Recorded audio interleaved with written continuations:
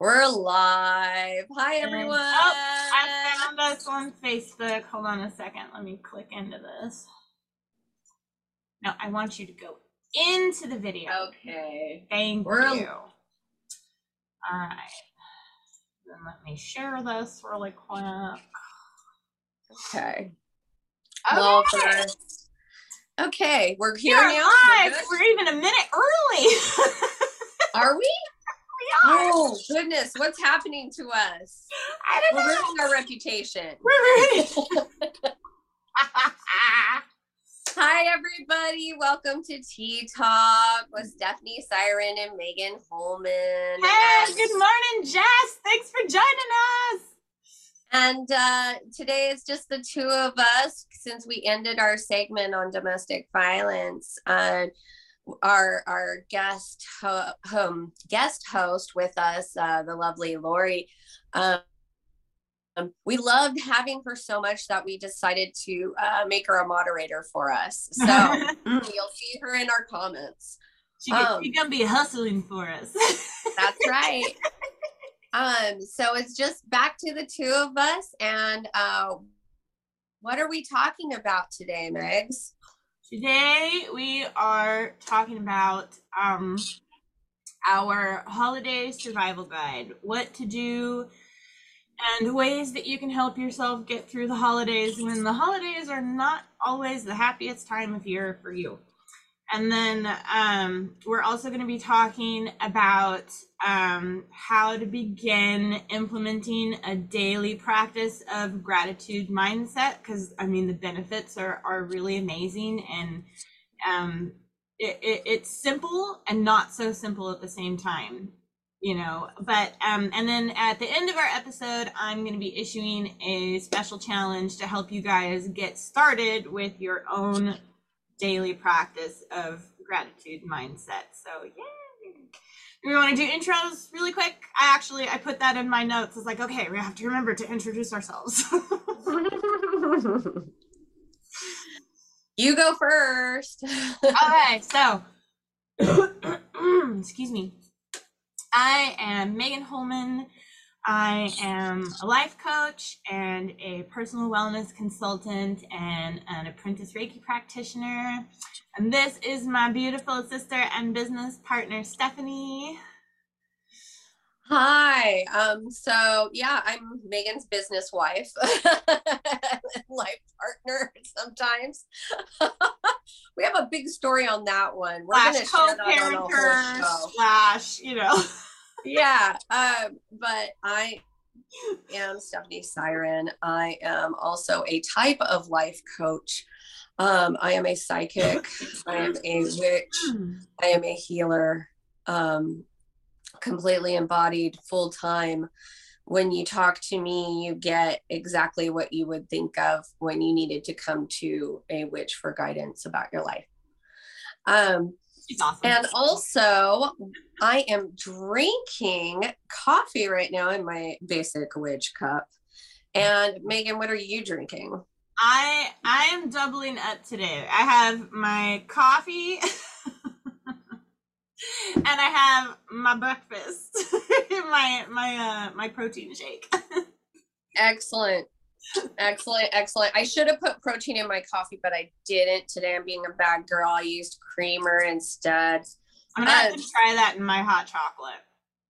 Oh yeah, good idea. And so today I decided, since we're talking about the things we're talking about, like holidays and all that, and we're right in the middle of all of them, I brought out my little money spell jar that I have in my bedroom. I have them all over, but I have one in my bedroom that I keep. And it's got a quartz in it. And I periodically burn dragon's blood incense over it to bless it and feed it. You can also feed it with more coins, and a red candle is always nice. And to thank the universe for all the abundance that's coming to you. And just be real confident about it, because it's coming. All the good things are coming. So I'm going to light these guys. I love incense. Me too. I love the smell of dragon's blood. I It's have way lovely. too much of it, but I love it. Yeah. And so I'm just gonna let that burn right here below the camera so you guys won't really see it. But you might see little billows of smoke. I might have to move it. It just And adds then to your mysterious vibe. right, yeah. Exactly. Okay. So anyway, as we do, my loves, I wanted to lead you all in a nice little self hug and deep breath. So just wrap your arms around yourself and cradle yourself. If it feels good, maybe cross your legs too, like a whole body hug. And I want you to take a nice deep breath again.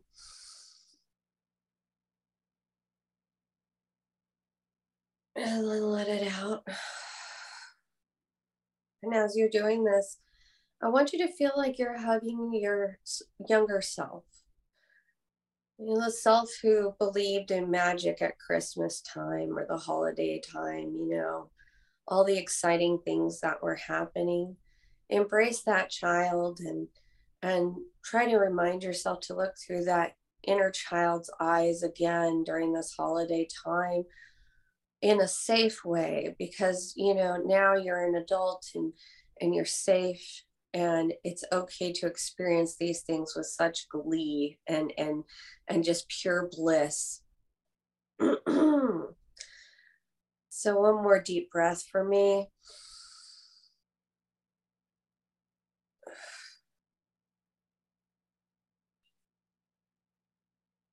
And when you let that exhale out, just feel the rest of your body relaxing. And just get comfy, let go, stretch your arms. Yep. Yes. And relax with us and tune into what we're going to talk about, because this is a good one.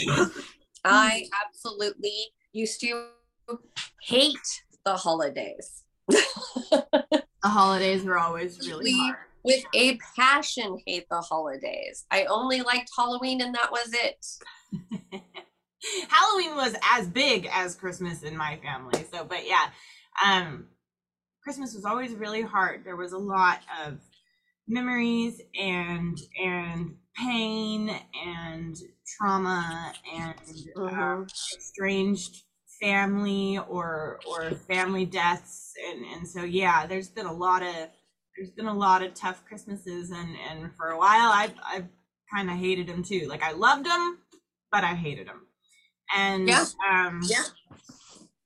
know, so with the Christmas holiday coming, we wanted to talk about something that isn't brought up or thought of a whole lot when the conversation of Christmas comes up, is how do you get through your holiday festivities when there is loss or trauma or some kind of illness or just grief in general involved. With Thanksgiving over and the end of the year coming closer, you know, again, we also wanted to discuss mindset practices that can help you step into your new year with positivity and give you a head start on your resolutions. I mean, if your gratitude mindset is your only resolution for this year, like that's phenomenal. I want to cheer you on.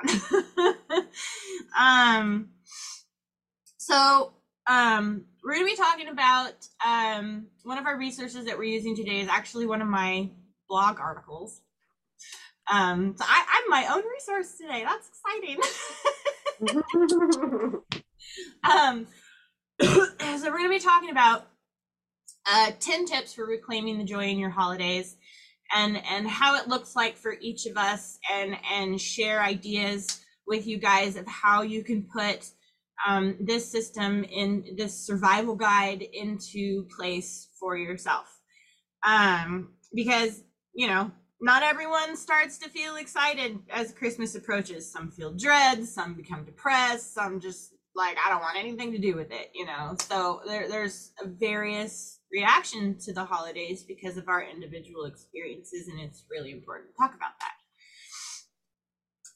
You know, and again, there's many reasons. There's trauma, there's loss, there's no contact, there's illness, there's triggers. Like there's lots of underlying reasons why the holidays may be hard for you, and you're not the only one. There are a lot of us out there that struggle with this same experience. So Oh, absolutely. I mean, you know, I'm sure we've dealt with we could list many things, you know, that people have dealt with over the holidays, maybe alienation from family, maybe trauma around, you know, family members' health or a death, you know, maybe a death or relationships.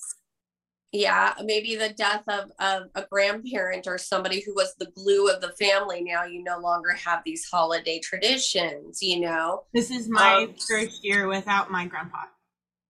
Right. There we go. And, you know, or maybe it's somebody like myself. Once I came out about my molest in my family, it was a very divisive situation. Some people believed me, some people did not. And so because it was by another family member, it was very, you know, it was an issue. And so holidays were never the same. And I came from a very large family. Yeah. You know, where Christmas was an expected event. Yeah. And then, you know, also there could be things like I learned on one holiday that my brother had cancer, you know, and that's a traumatic experience on a holiday. You know, all of these things, you think that somebody else telling you something about them doesn't affect you because it's not you it's happening to. But if you care and love for that person and it's something like that, it can be very traumatic. Right. And you can attach that meaning to that holiday. It's very easy to do, especially with things that are high expectation, like a holiday. Yeah. You know, when we already have high expectation for outcome of things, we're already setting up some failures. But then when we get into it even deeper and something bad has already happened, then we're going to introduce the anxiety, the nerves, everything. Right. So our first tip is to, number one, when the holidays start coming around, create a holiday plan.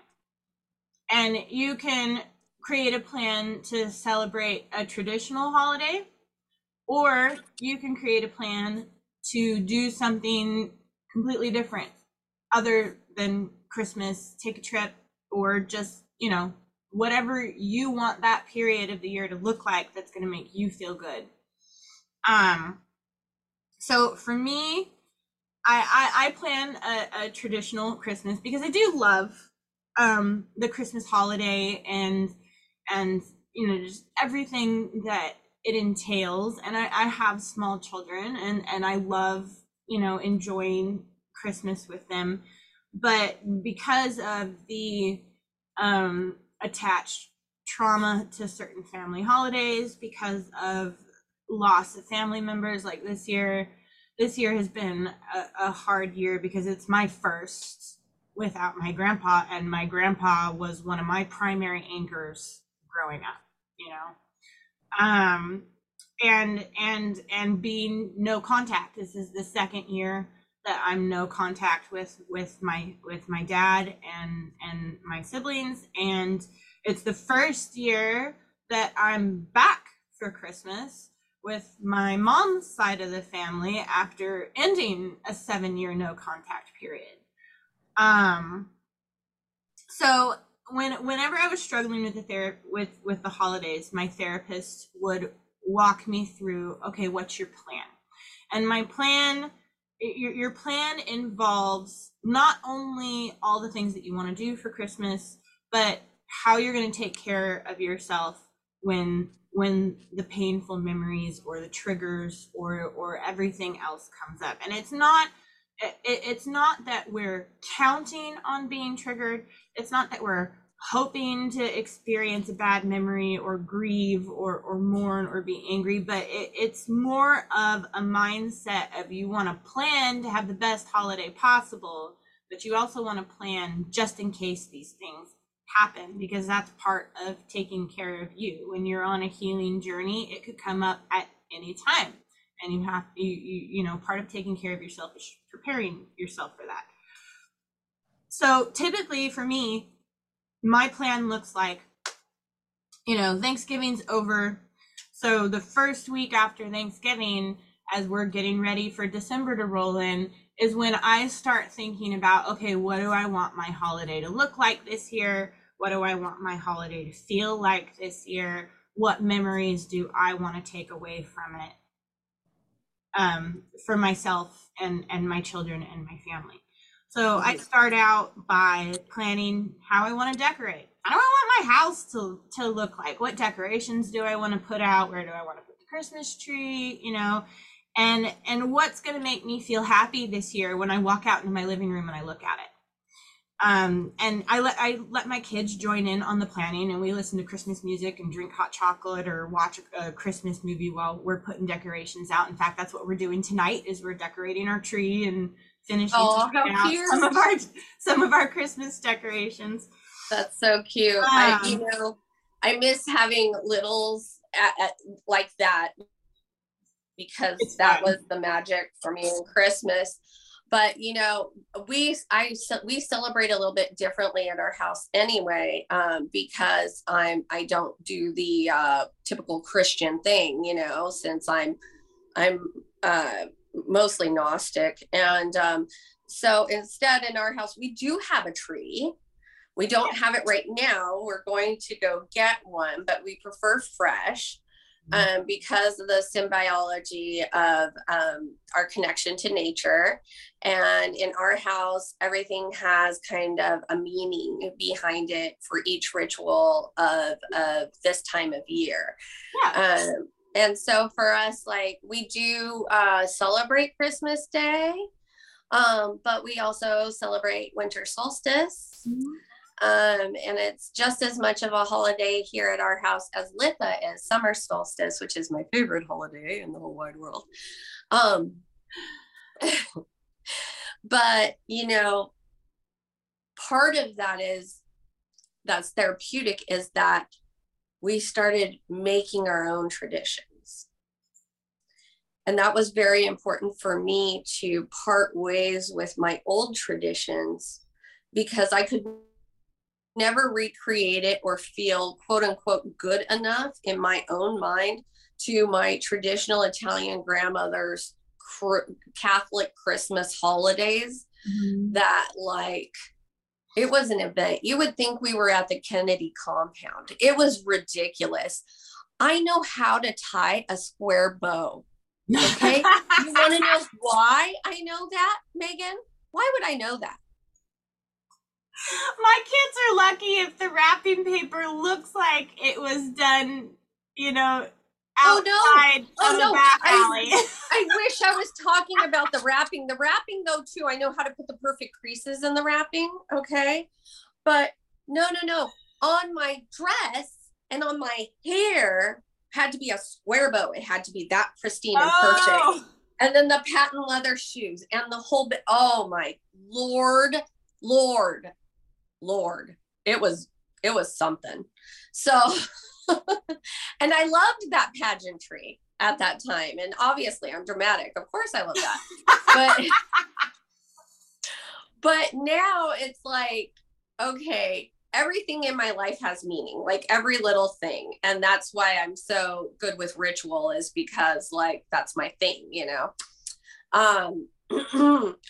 But like, so that's what I'm doing with the holidays, is everything has meaning. Mm-hmm. And in that way, in that sappy way, I'm making it mean something for me.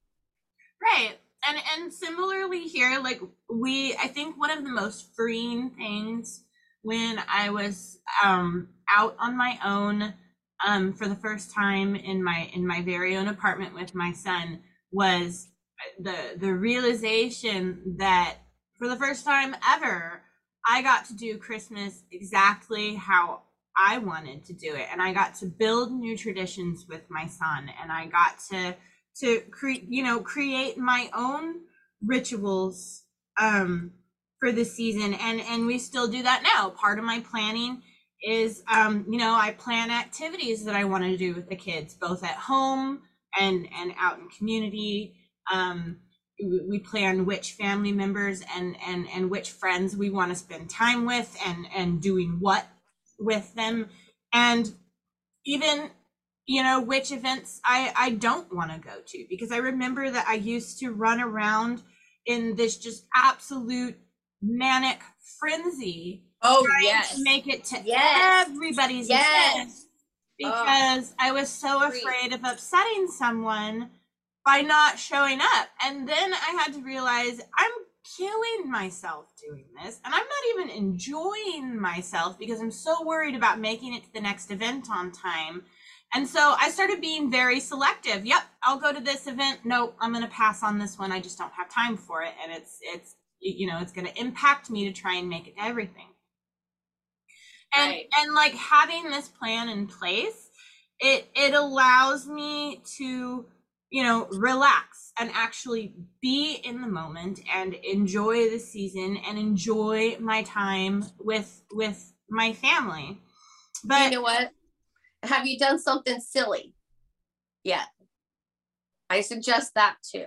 Like bring it into your traditions. I can say this because the only one home right now is Ender, and he's 13, so he's in on the Santa secret. But we have we have an elf on the shelf. Oh, cute. And after we put the ornaments on the tree tonight and the kids go to bed, I'm gonna be looking up ideas to basically mess with my kids and play pranks on them throughout the entire Christmas season with Alvin. I love it. That's so cute.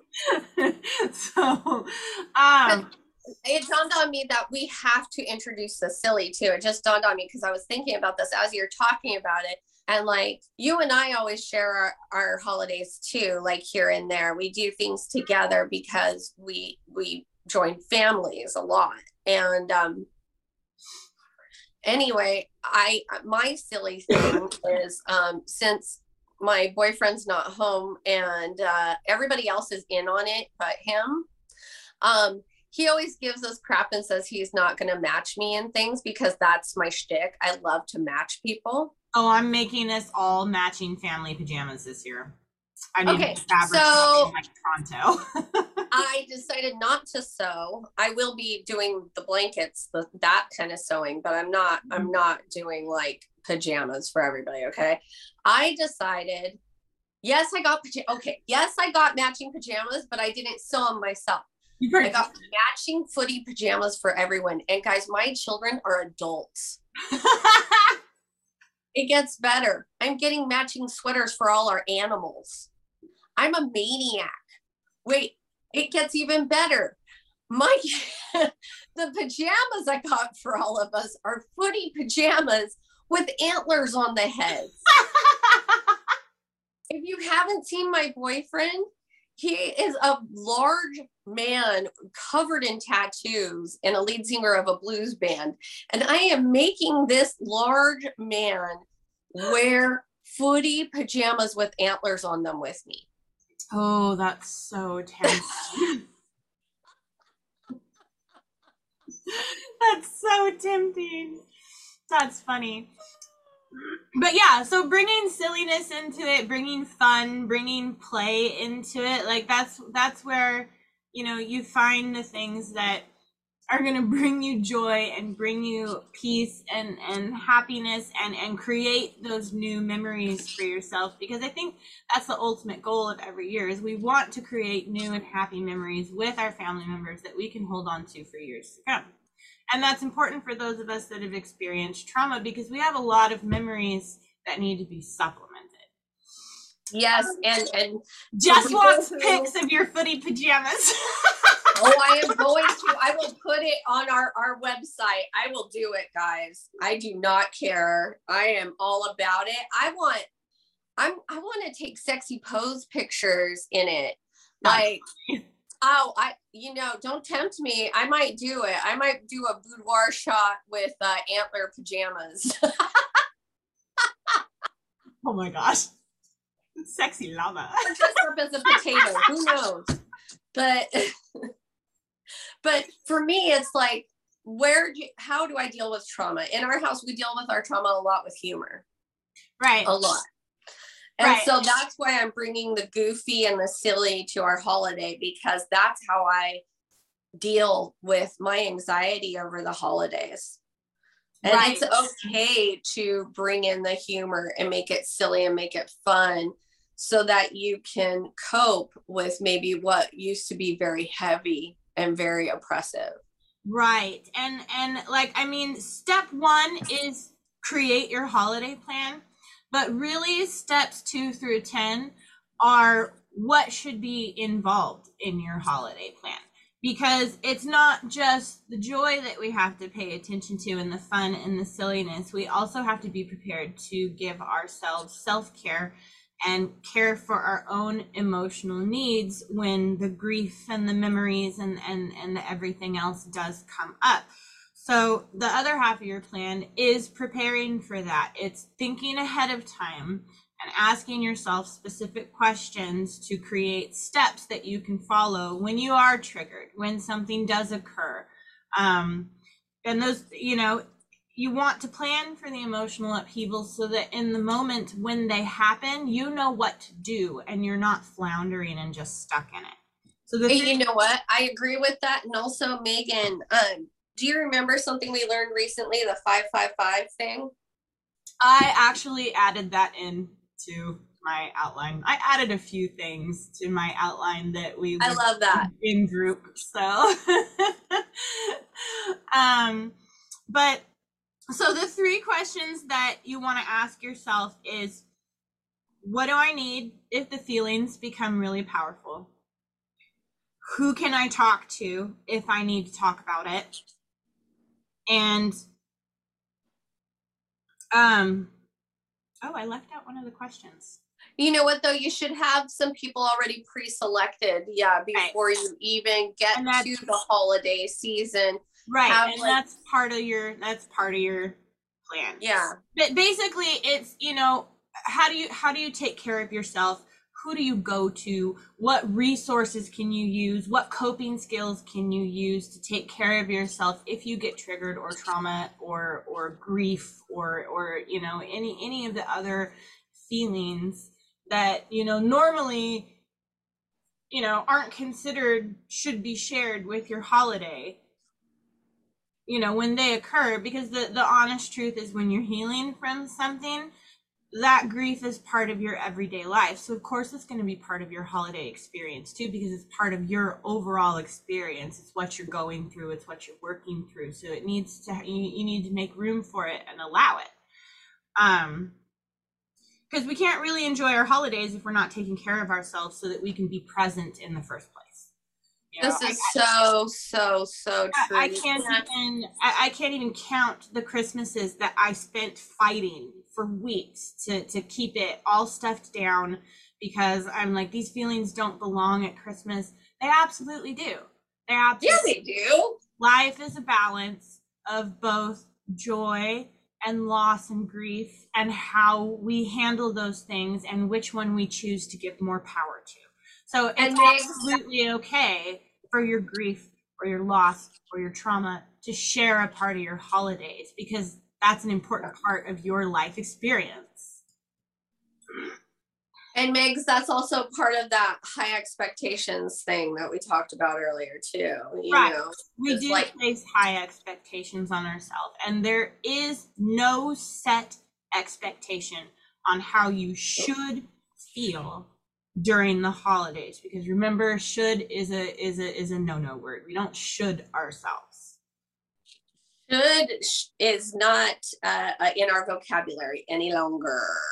Anyone who is recovering from any kind of loss, trauma, or grief needs to throw the word should out of their vocabulary, because all you're going to do is set yourself up for self-disappointment and more struggle by shoulding yourself. Right. Yep. So Yep. step 2 in our holiday plan is seek out the joy, seek out the fun, seek out the play. Plan activities, traditions, and trips that are going to give you the most joy. With my kids, I listen to Christmas music. We make cookies with my stepmom's sugar cookie recipe. We read books and watch movies about the Christmas story. I screw with them using their Elf on the Shelf, it comes back down to those two questions. How do I want my Christmas to feel? And what do I want it to look like? And when the negative memories do rise up, because they will, and it's okay for them to rise up, it just means that something's there that you need to pay attention to.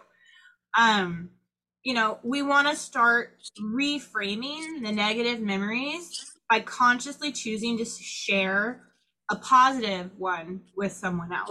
Mm-hmm. And the truth is that even though I have so many negative Christmas memories, there are really happy ones intermingled with that too. And so every year I make a conscious choice to choose to put my focus on the happy ones. I tell my children stories of my happy Christmas memories, both with my mom and my dad, funny stories, sweet stories, happy memories. And when the unhappy ones do arise, I have to give them time. I need to acknowledge that they're there. I feel the emotions and I let them process through me.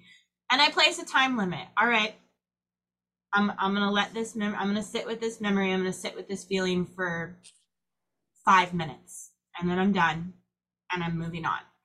And when I'm done processing through it, I go inside and I sit down and I start telling my kids my happy memories, because saying them out loud and sharing them with other people, it gives them power and energy. And by choosing to reframe and step away from the negative memory after I'm done processing it and purposefully move into talking and laughing about happy, silly, fun memories that I have, I'm actually rewriting my brain chemistry and I'm reprogramming my mindset. And this does take practice. It's not easy at first.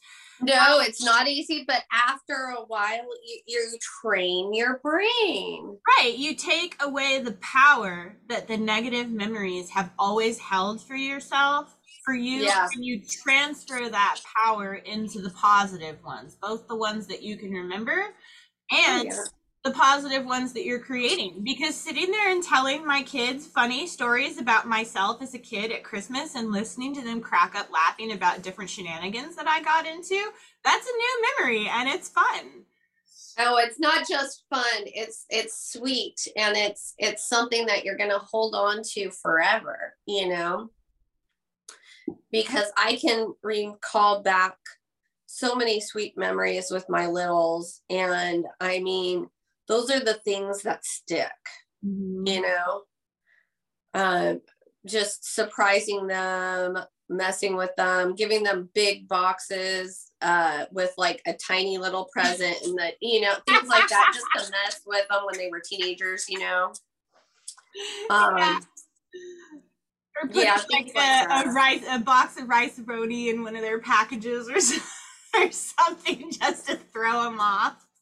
Or I put underwear in a really big, heavy box, so they thought they got like a video game console in that one, and then it was underwear.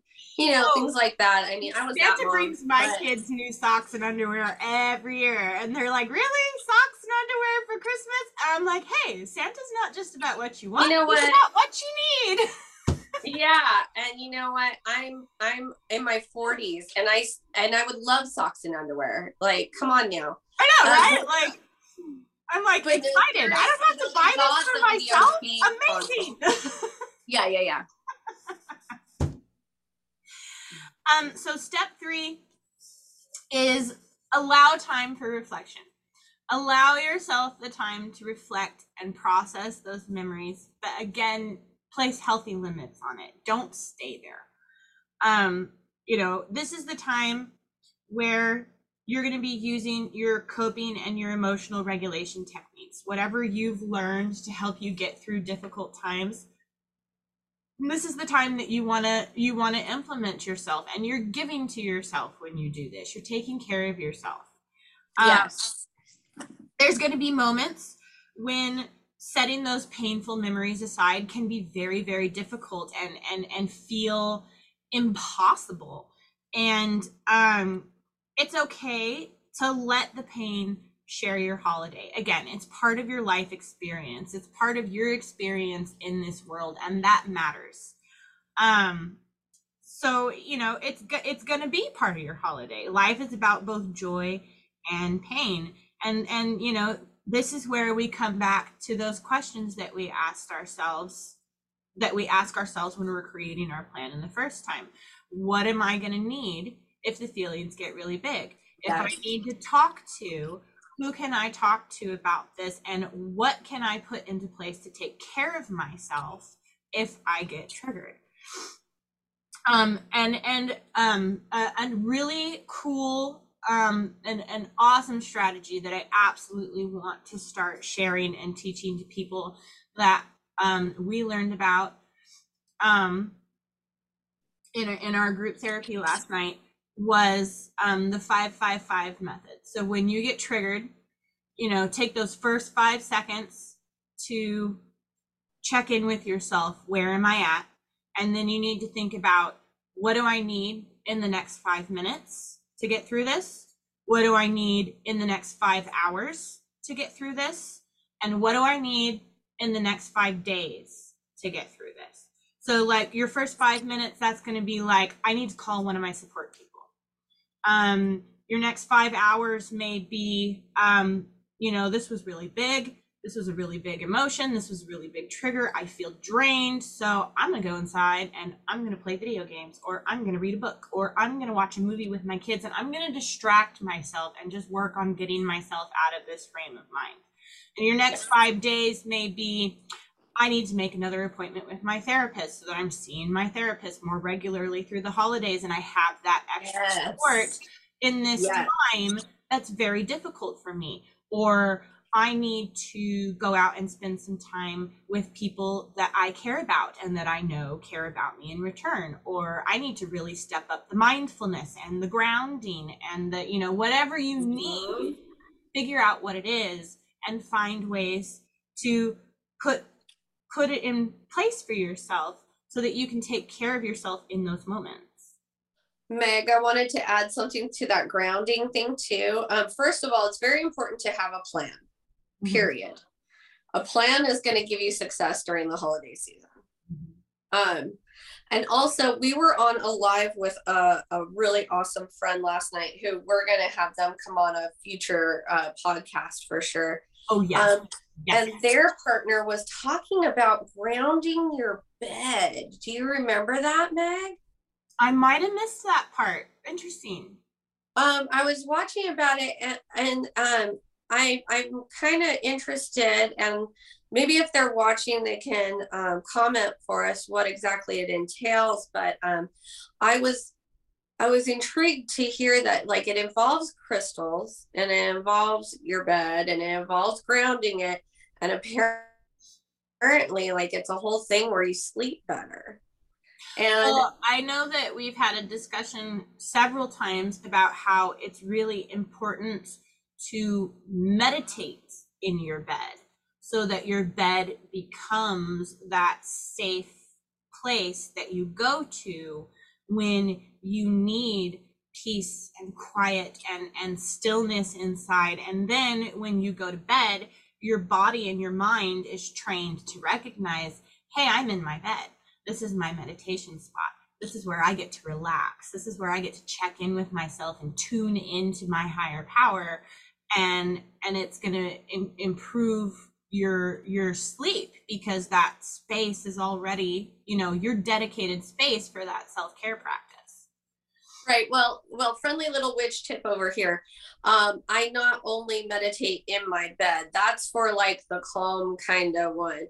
But I do my chanting and my heavy breath work also in different spots of my home. Mhm. Like I'm in my living room right now and I meditate on my carpet in my living room, or I'll go out in my garden when it's nice out, and I'll go meditate out there, do yoga out there. My partner and I do yoga out in our backyard a lot together.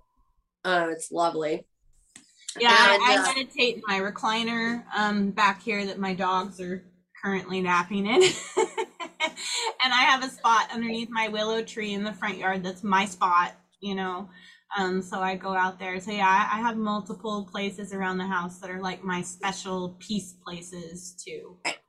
doing that claims your space and helps you feel safe within your space. Mhm. And it also energetically protects it and gives it like your flavor, if you know what I mean. Like it's like people can tell it's your spot. So it's really great. Like if a cat puts their scent on it, like it's the same thing. I don't know why, but it is. It's our energetic scent. But We're marking our but territory. huh? We're marking our territory. Yes, you're marking your territory. There we go. You know what? People who are feral like myself will love that statement. I mean, I take it a little bit further because I'm a wild woman and I absolutely love the earth and I connect with it. So I take it to the utmost and like go and like Yeah, pee on my property. But that's awesome. but seriously, I have friends who free into their gardens. You know, it's good for the plants. Like there's a lot of that kind of stuff in the green witchy world of loving plants, talking to them, communing with them. Mm-hmm. You know. So the last part of step 3 is again another reframing experience. When things do get super intense, when it feels overwhelming, when it feels like it's too big to handle, it's really important to ask yourself, what did you learn about yourself and your own strengths as a result of the experience? And I want to point out that I do agree with the statement that your trauma made you stronger. I think that has become a toxic mindset because your experience, your trauma didn't make you stronger. It traumatized you. But the actions that you took for yourself and the choices that you made for yourself, whether they were unhealthy or healthy at the time, whatever you did to get yourself through it, that's what made you stronger. Yes. The choice to stand your ground and say, you know what, I don't care what you think, I'm saving me. Because when we do that, we get to choose whether the memories are in control or whether we are in control from what we're taking away from them. And pain exists for a reason. It lets us know that something needs attention. There's something that we need to address. There's something that we need to work on. There's something that we need to heal in ourselves. And so I think a much better mindset when you're thinking about your trauma experiences is not my trauma made me stronger, but what did I take away from it? What did I learn about myself in experiencing that trauma where I can recognize that I am a strong person? I agree wholeheartedly with that entire statement. And also, though, understand the strength comes from realizing that you need to stop the victim cycle, you know, and stop victimizing yourself, maybe also, and learn the power of right now, because there's so much power in right now and being able to choose for yourself.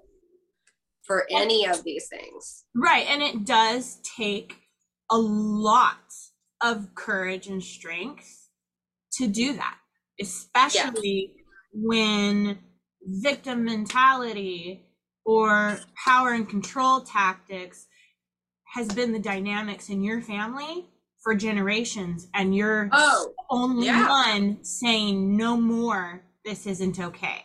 That being that cycle breaker, it takes a lot of strength and a lot of courage, but those are the people that are going to change things for the future generations of their family. Step 4 is don't fight the tears. Give yourself permission to mourn. There are days where I bounce back and forth between laughter and tears, and that's okay, because again, there is no set expectations on how you should feel at Christmas. Should is a bad word. You don't use it. Except for last week's episode, but that was an exception. But so, you know, when those things come up, feel what you need to feel. Get it out of your system. Don't let it continue to live inside of you. Don't stuff it down. Don't fight it away, because this is part of you letting go, like truly expressing the emotions and the experiences that are living inside of your body, and releasing them little by little and taking away their power little by little.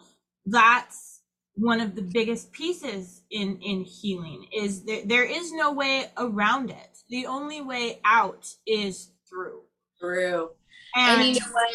There is a bottom to the well. There is. And, you know, I always say there's a bottom to the well, and I'll meet you there so that I can show you. And that's, if you haven't gone there yet and you need to, there are plenty of people to guide you through that. And I'm one of them. But also understand that having to go to the bottom of the well is because there's so much trauma stored up that needs releasing so that you can live.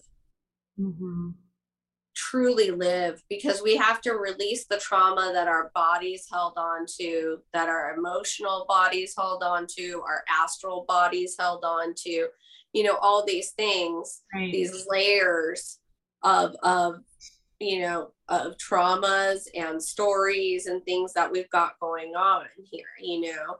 And so in order to release that, you've got to really just do in some cultures it's death rebirth, in some modern day it's more release of trauma. You know, there's so many different words for it. We use a mix of both of those you know, perspectives and ways of approaching it in both of our practices. It's both a release and a letting go, but in that release and letting go, when you're diving to the bottom of the well, that's your death. That's your death. And then you see yourself in the ashes at the bottom, and then you rise back up and take control of your life again. And it doesn't matter how many times you have to go through this process, because each time you're going to get stronger and stronger and stronger at it, and you're going to learn more and more and more about yourself and your own capabilities. Because the honest truth is, when we don't go there, when we refuse to go there, when we avoid it, when we run from it, when we don't want to do the work, all of that garbage is living in our body like a poison. And every time we force it away and refuse to acknowledge it, all we're doing is making them stronger and giving our power away to our trauma. And you know what? Let me tell you something.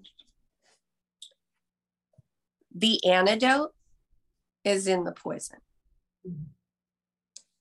The antidote is embracing that the poison is there, that it happened, facing it, facing yourself. And when you're down at the bottom, that's where you find your strength, because you've been stripped away of everything else that you thought made you, which was just a conglomeration of trauma, based personality characteristics and things that you've built as a mask to shield yourself from the world. But what you really did was shield yourself from you and the divinity of you that's waiting to come out and change your complete life, really. And it's doable. Mm-hmm. And so when you're going through these holidays, realize that you can change your whole entire story, no matter what you decide to do with your holiday. Embrace the weirdness and the genius that is the individual that is you, and make this holiday your bitch. Right. And the amazing part about it is the fall to the bottom of the well is brutal. It's always painful. It's always taxing. It's always exhausting. It's that feeling of, I can't do this, I want to give up. But when you surrender and you let yourself fall. This is why you need a witch. When you surrender and you let yourself fall and you hit that bottom and you look at yourself when everything has been stripped away, that's when you get to start rediscovering who you really are. That is an amazing and so worthwhile journey, because that's when you get to start rebuilding and learning how to live your life the way you want to live it and the way you were intended to live it, instead of by everybody's expectations and everybody else's needs. Exactly. Live your authentic path. That is where the bliss is. And that little voice inside, that little whisper, it's going to tell you what feels right and what doesn't fit and where to look and where to investigate. So learning to trust your intuition and that inner voice of guidance, it becomes stronger when you strip everything else away. Because in stripping everything away, you're also stripping away the programming, you're stripping away the taught beliefs, you're stripping just everything that gets in the way of you connecting with yourself.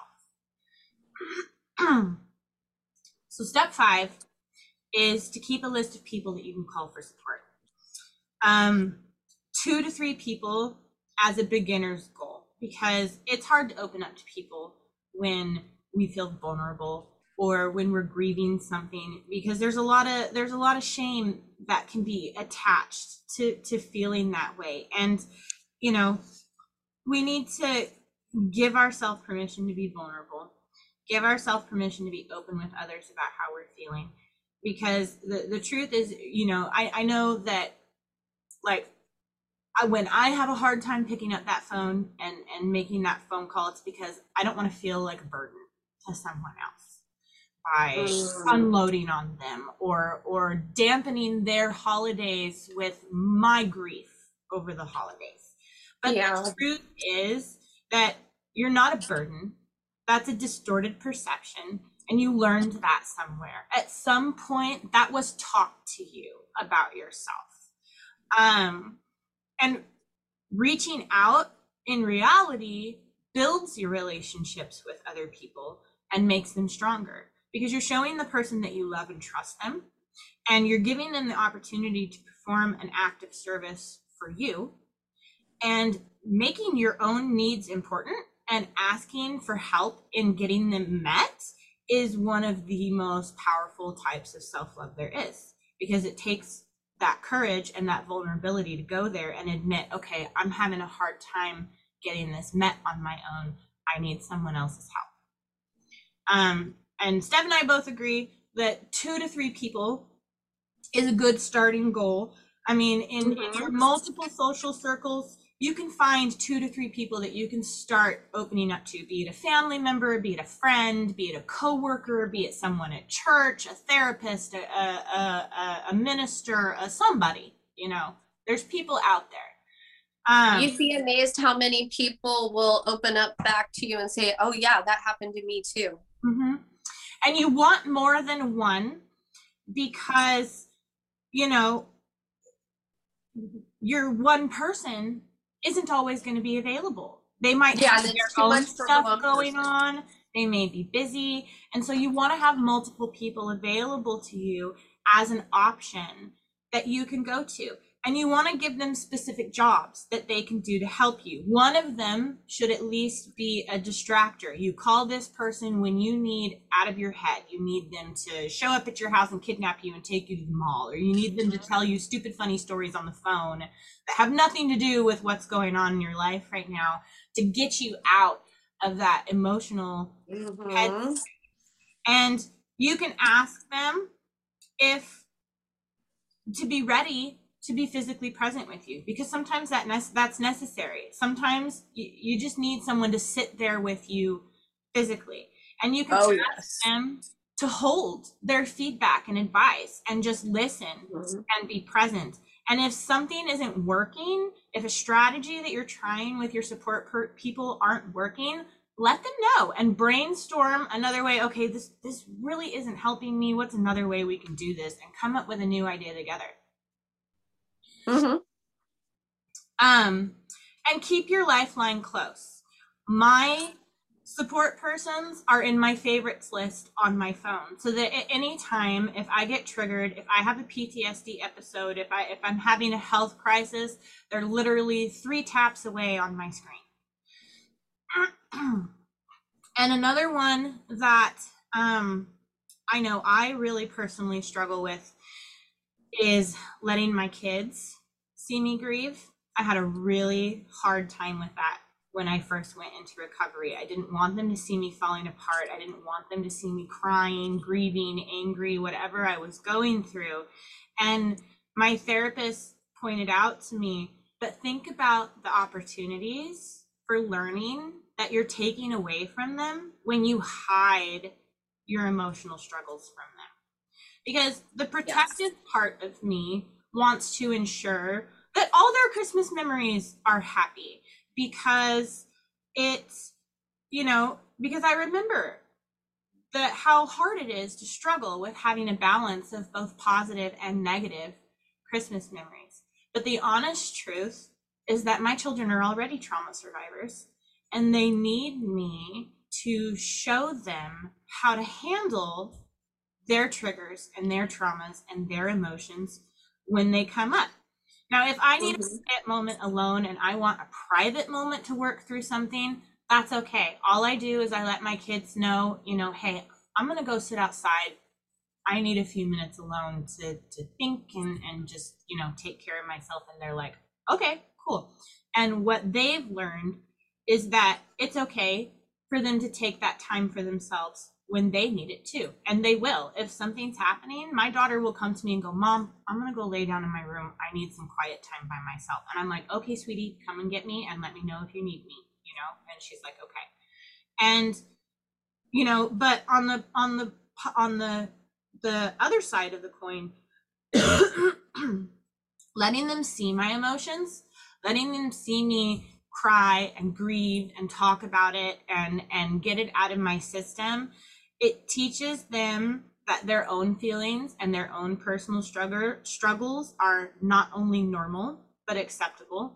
It shows them that I'm human too, and I'm not going to expect them to meet some unreasonable standard of perfect behavior. And I'm showing them how to process. I'm showing them that it's safe to feel their feelings whenever their feelings come up. And I allow them to comfort me, and they do. My kiddos are very empathetic and compassionate little people, and when I'm having a hard time, all 3 of them swarm me, climb into my lap, hug me, give me kisses, talk to me. And for a long time, I felt guilty about that too, because I felt like I was putting my kids in a position to take care of me, and that's not what I wanted. And again, my therapist had to help me reframe that. And he said, you're not forcing them to take care of you, because it's not an expectation that you've placed on them. They're volunteering, and allowing them to comfort you teaches them how powerful love and healing can be, and how to use that empathetic and that compassionate nature to take care of and nurture the people that they love. That's very true. Very, very, very true. Is there anything else we need to know about healing, self-care during this holiday season? Because we're getting close to time. I know. Yeah. We might need another 30 minutes. Why don't we push it to next week, since we could do that if we need to, or at least talk about some self-care things next week. Is that what we're talking about? We're doing more mindset next week.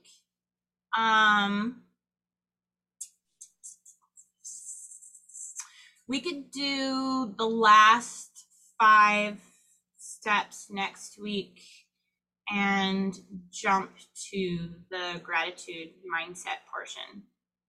That's an excellent idea. Okay. So for time's sake, we're going to save the last 5 steps of our holiday survival plan for next week's episode, because we want to get to the gratitude mindset of it.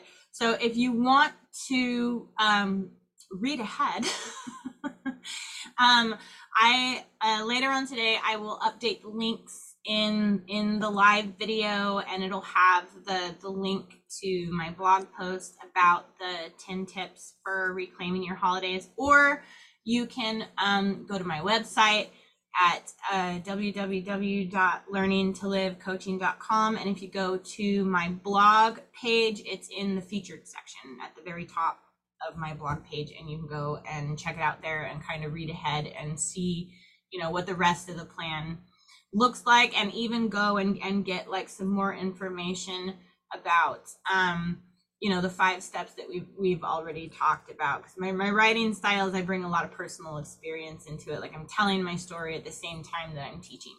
So hey Josh, yay. Oh, I'm excited now.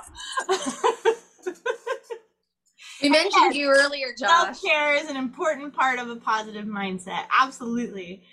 Okay, so we'll do the last 5 steps next week, and we're gonna go into gratitude mindset. So gratitude is the state of being grateful, or just thankfulness in general. And having a gratitude mindset is a constant focus of appreciation for what you have, rather than paying attention to what you don't have. You know, we think of gratefulness, it's typically associated with Thanksgiving, because, you know, that's the whole focus of that whole week. But honestly, for overall wellness, it needs to be a year-long daily practice. I agree. And I have to say, does not look like, my love, the live, laugh, love pumpkin spice latte, let me wear Uggs and a flannel sweater kind of, you know, white girl culture that we're talking about here. We're not about that, I assure you. Okay, I assure you. Do I look like somebody who would do that to you? No. So anyway, honestly, but it's true. I love you so much. I hear people say gratitude and Thanksgiving and all that. I just want to go because like it's icky. But it's true, it's icky. But if you look at it from a different point of view, okay, and I learned this through the teachings of Tantra, okay, that you look at your life and you decide to make love to your life. And what that looks like is deciding, I'm going to taste the food and savor it. I'm going to savor the fact that the sun feels so good on my skin, or the wind. I'm going to look around me and look and see how truly, truly thankful I am for all the things that I have been blessed to use in this reality for me. You know, the opportunities I've gotten, the experiences I've gotten, so that I've learned from them. day in and day out. It's a type of mindfulness, right? Yes, very much so. It's learning about how to be present in your body in the moment. It's learning how to engage the world around you with all five senses. It's learning that life is a privilege. So lead each and every day as positively and productively as you can. And that doesn't mean that you're going to get it perfect every day. Some days are just going to suck, but the mindset that you apply to that is what really matters. And this is the fun part. I disagree with you that life's a privilege. That's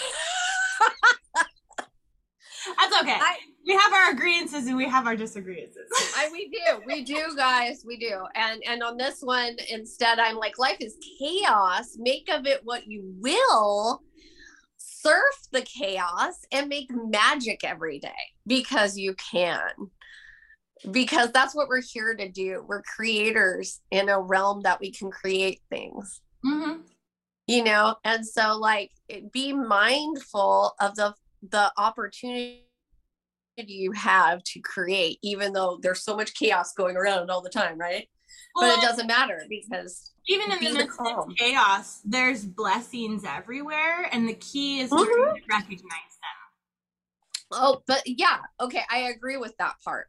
But it's you can have good chaos, Megan. Oh, we have fabulous chaos, darling. Exactly. I refrained when you were talking about Litha being your favorite holiday. I refrained from mentioning what a absolute circus it was for the two of us. But we made it. It showed us that we could traverse a large city by ourselves with no vehicle. And we made it okay. And we got home all in one piece, even though we were 300 miles from home with no vehicle. And even though we were stuck at this Amtrak train station in Glendale, California for 6 hours waiting for a bus, we got a lot of time to just sit there and talk and goof off. We had some really good food from a place around the corner, and we got a front row seat for the coolest lightning storm I have seen in years. And those were all things that I was able to take away from that and be grateful about. How often do I get to go out in the middle of nowhere and watch storms like that? Yes. And a couple days later, I went to the desert after that thunderstorm so I could get all the quartz and selenite that it exposed. Oh, yeah. Yeah. Okay, so there's actually several benefits to a practice of gratitude. There's physical benefits, there's psychological benefits, and there's social well-being benefits. And it's one of the key practices in positive psychology. So the physical benefits that have been proven through research are it strengthens your immune system. You're less bothered by aches and pains. It can lower your blood pressure because your stress levels go down. You'll sleep longer and you'll feel more rested upon waking because you're in a more relaxed state when you go to bed at night instead of stressing and worrying. And some of the psychological benefits are higher levels of positive emotion. You feel more alive, alert, awake. You feel more joy and pleasure, more optimism and happiness. And social benefits include being more compassionate, more generous, more helpful, more forgiving, more outgoing. And in general, you just feel less lonely and isolated because even when you're spending time, on your own, you appreciate that, hey, cool, I have time on my own right now. It's a way of spinning things instead of saying, oh, I'm so lonely because I'm by myself. Hey, I have quiet time to myself and I get to do whatever I want right now. And you know what? I'd like to challenge actually our viewers who are watching who are kind of struggling with that aspect of things. I do this with my children too. This is so strange, but it's true. I used to take myself out on a date. And I encourage my children to do the same with themselves. and some of them do. And the good part about it is you get to be mindful in that moment of everything going on around you. And you get to savor everything because it's you choosing the thing. Mm-hmm. You don't have to compromise about what you're doing. You don't have to compromise about what you're eating. You don't have to compromise about anything. Instead, you're saying, what do I want? So like it's a self-care thing that really helps with the mindfulness, because then you're able to not entertain a conversation or anything like that. You're taking it all in. Right. And Josh made a good point in the comments. It can reconnect us with our life experience, because he says sometimes we get lost in the day-to-day. We tend to lose the love and appreciation for everything around us. A tree becomes just a tree. The wind becomes something that just messes up your hair.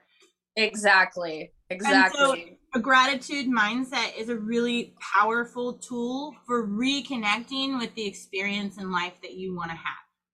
Absolutely. And reconnecting with the elements too, like he was just talking about. In fact, shout out to Josh. He has a fabulous TikTok that we attend in his live, and he's a fabulous psychic and tarot reader. And Megan, you can put his like little tag below too, because you guys should check him out. He's great. Oh yeah, I will. I'll totally tag him. And I'm actually working on a blog post about a reading that he did for me a while ago. Now. I'm behind. Sorry, Josh. But I'm gonna be tagging him in that and sharing his information. And then again, we want to have him on here to him and his partner play with us one morning. Him and his wife. Yeah, that would be so much fun. Yes. So we were going to do a gratitude mindfulness activity, but let's move that to next week's opening mindfulness activity. Excellent. So how to begin a daily practice of gratitude. Treat each day as a gift. Remind yourself of the great things that you have in your life as soon as you wake up. And this is actually a scientifically proven practice, that if you wake up and the first thing on your mind is, I'm grateful for this today, that's going to set the whole tone of your day. And it will also help to set the tone of the following day. And I learned this in group last night too, that if you do the same thing before you go to sleep, instead of going to sleep and stressing about everything that's going to happen tomorrow or everything that could go wrong tomorrow, what's one thing that you were grateful about that happened during the day that you can carry with you into your sleep and into the next day? Absolutely. And also, my loves, you can't control the world. You can't control everything else. You can only control us. How calm you are. The next tip is start expressing your gratitude. Saying a simple thank you to the people in your life who matter the most to you. Do something kind for the people that you appreciate. If you know someone who needs a smile, send them a funny picture, or just call them and say, hey, I was thinking about you today. Or writing a gratitude letter to someone who had a really positive impact on you. And be specific, include lots of detail. You don't have to send the letter, but just the practice of writing the letter is going to help you carve those new neural networks that are going to shift you into a positive mindset where you're focusing on what you're grateful for in your everyday. The next one is to create a gratitude list or keep a gratitude journal. So start a list of things that you're grateful for and update it every day, or include it into one of your already existing journaling routines. Add it to the end. Include 3 things every day that you're thankful for. And it can be simple things. It can be trying a new recipe that you really loved, so you're grateful that you have this recipe now because you can make something that's really good to eat over and over again. Or you got an unexpected visit or a phone call from a friend, or you got to go out and have a new experience. Like it's the little things. It doesn't have to be, it's not difficult to find things to be grateful for. It's just that shifting of the mindset, and it takes practice. The next one is try not to complain. It's really easy to complain and express disappointment about things, but it takes away from the time that you spend practicing that gratitude. So again, you can apply that reframe of, what did I learn about myself? What did I take away from this, even though it was disappointing? And it's energetically caca. It's just caca energy. And it's easy to fall into, especially when there's depression or anxiety or something else going on. It's easy to fall into just complaining, victim mindset. It's very, very easy. But what's important is recognizing it in yourself and recognizing that this isn't doing me any good, and I need to change this because this is something that I do have control over. My mindset is something that I absolutely have 100% control over. It's just a conscious choice. So, when you give negativity the chance to take over your thoughts, it can result in the destructive emotions and the bad decisions that, compound the negative experiences. So what you want to do instead is, again, reframe, okay, this sucked. What did I learn from this? What did I take away from this? How am I going to do it different next time? Turn it into a learning experience. And I want to point out that complaining and processing are two completely different things, because processing requires, number one, personal dedication to change and a very specific set of therapeutic practices that you're putting in place, so that you're not just, venting without any result. You're truly diving into the emotions. You're truly talking about the experience, and you're applying those reframe skills, those mindfulness skills, those self-improvement skills. And whereas when you're complaining, you're just complaining about the same things over and over and over and over again, but you're not doing anything to make a change. And so you're staying stuck in that mindset. And that's where it becomes a problem. It's just a cycle. It's just a cycle really that you get stuck in. And it's only going to hurt you. Yep. And your relationships around you, because when you do nothing but complain and vent, but you make no change to yourself, it repels people. People might get frustrated with you. Yeah, because there's no accountability there. Because people want solutions if you're going to present them problems. Right. So the last, so it's caca.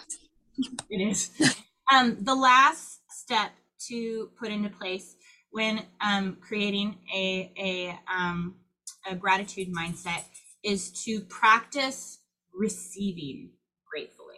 And this one can be really hard. It's taken me years to even start getting comfortable with this, because many of us, especially when we have trauma and there's people-pleasing tendencies in place, many of us, we are much better at giving than we are at receiving. And it's actually really important for us to begin focusing on becoming comfortable with receiving gratitude and compliments from other people, and allowing them to really penetrate that outer defensive shell that a lot of us have, and start uplifting us and accepting that I am a good person, I am a worthy person, and this person is just validating that for me. Can I reframe that for some people who might have an issue with saying those words? We can also say to ourselves, I am able to receive. I am able to hold this in my energetic system. I am able to sit with this. Right. Some of these help when we can't get to the point of saying I am worthy or something like that, because that's a big step for some people. It is, yeah. But if you can say to yourself, I am capable of sitting with this, or I am able to receive this, like meditate on your capability to receive. Imagine your arms opening wider. Imagine your hips opening wider. Imagine your whole system opening wider and spreading wider as you receive these things, because that will help you in the energetic way of accepting. Mm-hmm. One of the visualizations that I like to hold in situations where I'm uncomfortable, and it's actually the same visualization that I hold when I'm meditating, is I imagine myself as a closed up little rosebud. And whatever I'm receiving from someone else, if it's something that I choose to receive, because not everything that you receive from other people is positive, but if it's positive and I want to receive it, I imagine myself opening up like a blooming rose to light and just soaking the light in and taking it into myself. And that's feeding my energy and my positivity and my self-love and allowing me to bloom even bigger. Yes. And it's really important that, and again, this is a practice, that when we do receive compliments or we do receive gratitude from someone, we need to stop minimizing ourselves. We need to stop belittling ourselves because it's still uncomfortable and we're not used to that. So yeah, that's not socially acceptable or attractive. Instead of saying, oh, you know, it was nothing, it's not a big deal, you know, yeah, you know, be like, instead, focus on noticing your experience as the recipient of someone else's gratitude, of someone else's care and affection, and practice receiving those compliments with just a simple thank you. That means a lot to me, or some form of gratitude and grace in return. And it's important because the law of giving and receiving gives both equal weight to giving and receiving. We have to be able to receive as gracefully as we give. And there are some challenges to gratitude. This is, you know, it seems like a really simple task, but we all have our own roadblocks that we have to work through when we're developing this practice. I mean, so many: anxiety, depression, materialism, perfectionism, overscheduling, narcissism, victim mentality, unhealthy distractions. And there's even myths that we tend to believe about ourselves, like if we're willing to accept these compliments or we're willing to focus on the positivity in life. Like some people will call it, oh, you know, it's just butt kissing, or it, you know, it's going to lead to complacency, because if you're not striving for more, then what are you working for? That's a scarcity mindset. Mm-hmm.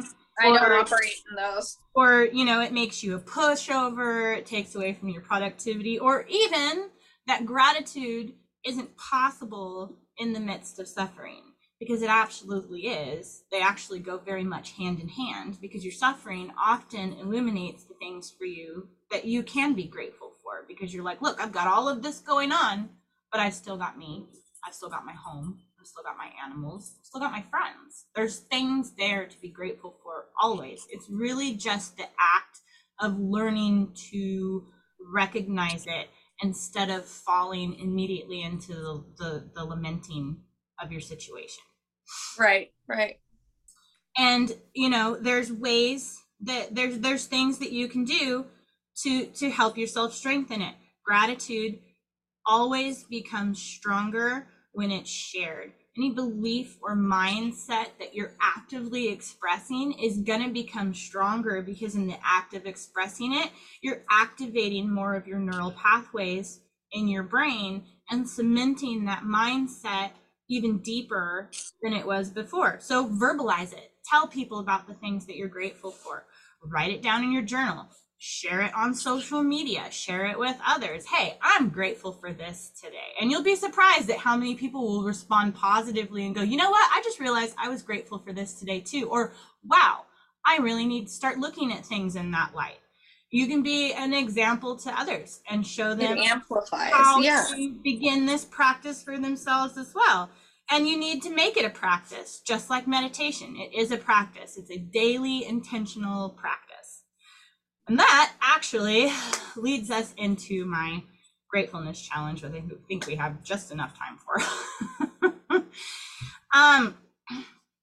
So to help you get a jump start on creating your daily gratitude mindset practice, I am giving you guys a challenge.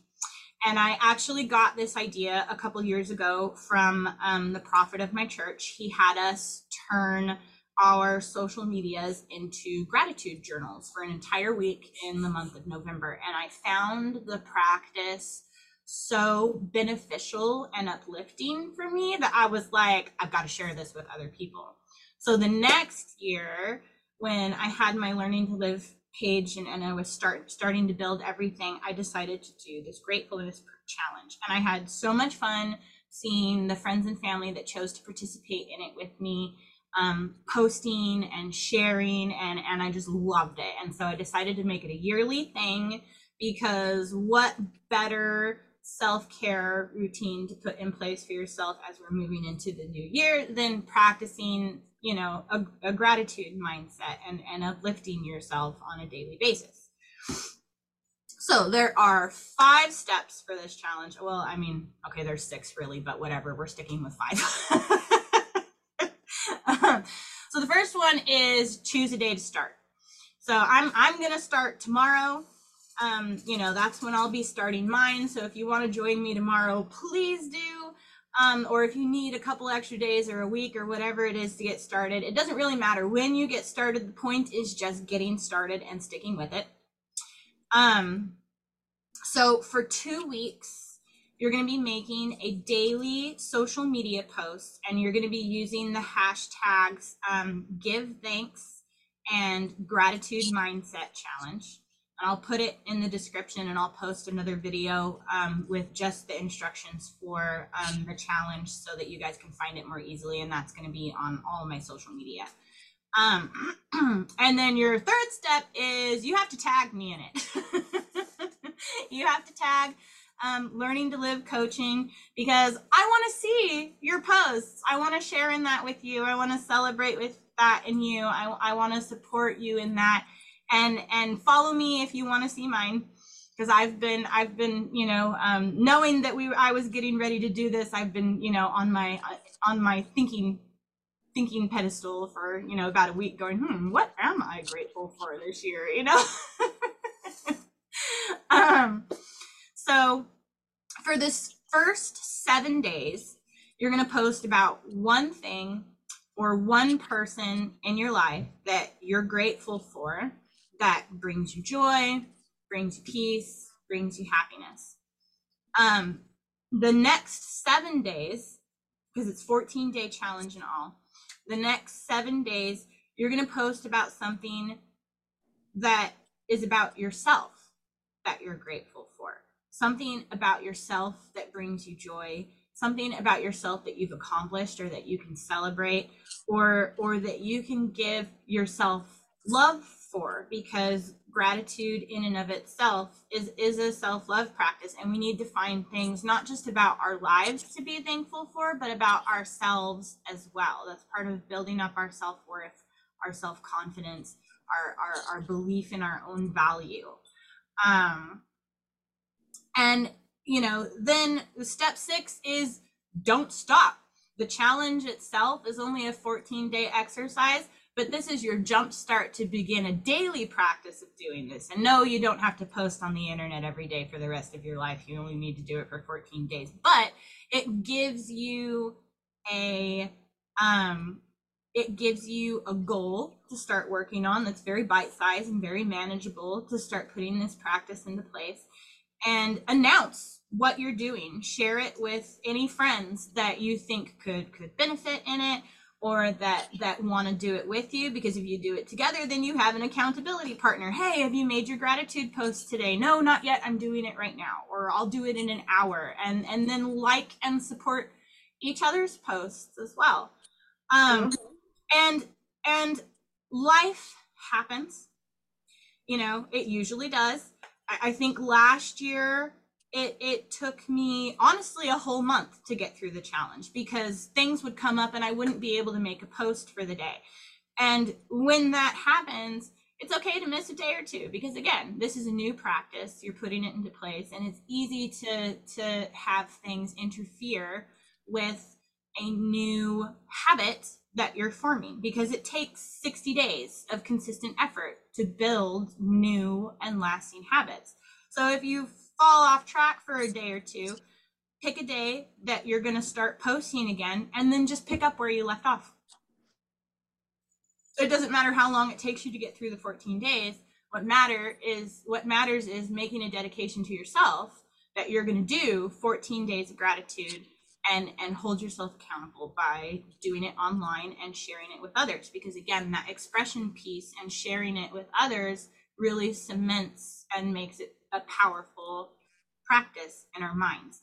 And there is a quote by Alan Cohen. I don't know if I'm saying his last name right, but so he's a doctor, he's a keynote speaker, he's a really successful author, and he has this really awesome quote. And it says, "Gratitude, like faith, is a muscle. The more you use it, the stronger it grows, the more power you have to use it on your behalf. If you do not practice gratefulness, its benefaction will go unnoticed, and your capacity to draw on its gifts will be diminished. To be grateful is to find blessings in everything. This is the most powerful attitude to adopt, for there are blessings in everything." And I just really like that quote because it really speaks to how powerful this practice can be. And it is like a muscle. You have to exercise it in order to gain benefit from it. That's very true. Very true. So, all right. So next week, we will go over the last 5 steps in our Christmas holiday survival guide. And we're going to be talking more about mindset, how the brain works, and how to begin putting more of these positive mindset practices into place, and how to begin reprogramming your mindset. And if for any of you that are going to join in the challenge with me, we can do a check-in and see where you're at. So other than that, we have 3 more episodes planned for this year. We're going to take a break during the last week of December. And oh, brilliant. What are you guys tearing up? Okay, she's got that guilty look on her face too. But so we're going to be taking a break during the last week of December and the first week of January.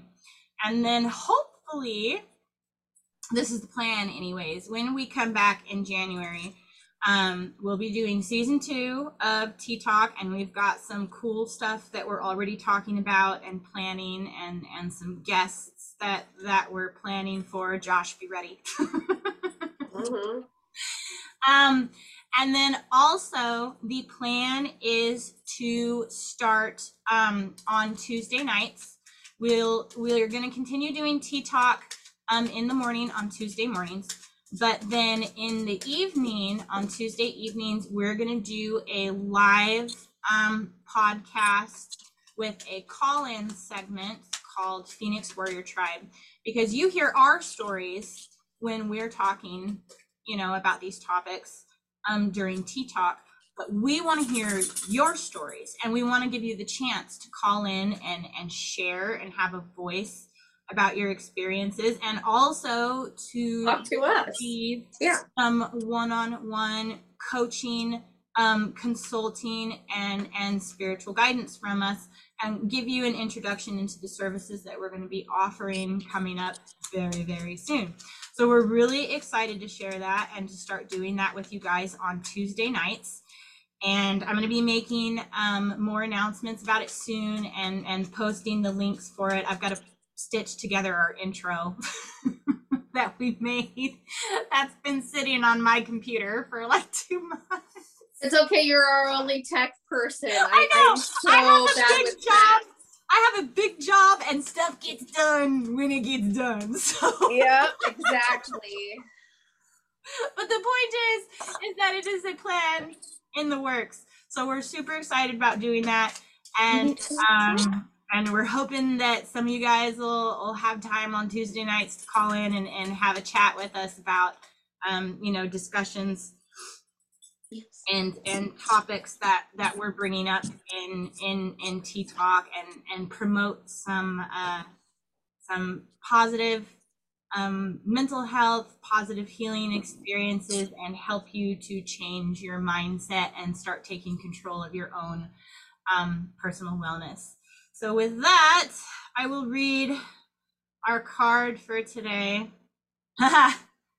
Perfect, as always. My mind is open to new experiences that will transform my life. And if we're bringing that back to, reclaiming our holidays and practicing a gratitude mindset, for some of us, this is going to be a new experience. We haven't done things this way before, and it's challenging, and it can be intimidating, and it can be uncomfortable. But one of the key factors in claiming your healing journey and really taking back your power and control over your ability to create the life that you want, the future you want, the wellness and the happiness that you want for yourself, is being open to the experiences that will begin to transform your life. And sometimes that takes a commitment to yourself that I'm going to try these new things, even though they're scary and I'm not quite sure where they're going to lead me, but I have to be willing to be comfortable with being uncomfortable. I have to be comfortable with stepping outside my comfort zone so that I can be open to these new experiences, and I can begin to take the steps that are going to transform my life. Because the definition of insanity is doing the same thing over and over and over again and expecting a different outcome. And with healing, again, the only way out is through. And you get better at it as you go. And that's where your support system is really important. That's where your plan is really important, your self-care plan. And I think that I'm just really excited about this new year in general. We have some amazing stuff that we're working on that we're going to be bringing to you guys. And I don't know, I feel like this next year is going to be a really awesome, transformative one. And I'm excited about it, and I'm excited to share it with you guys. So until next week, my loves. Namaste, my loves. We will see you soon. Thanks for hanging out with us. This was a great episode, and I loved having Jess and Josh and everyone else. I've seen a few other people popping in and out. So we will be back next Tuesday at 10 a.m. Pacific Standard Time right here on the Learning to Live coaching page. And we'll be talking more about mindset and the rest of our holiday plan, and can't wait to see you guys there. So have an awesome week, and we'll see you later. Bye.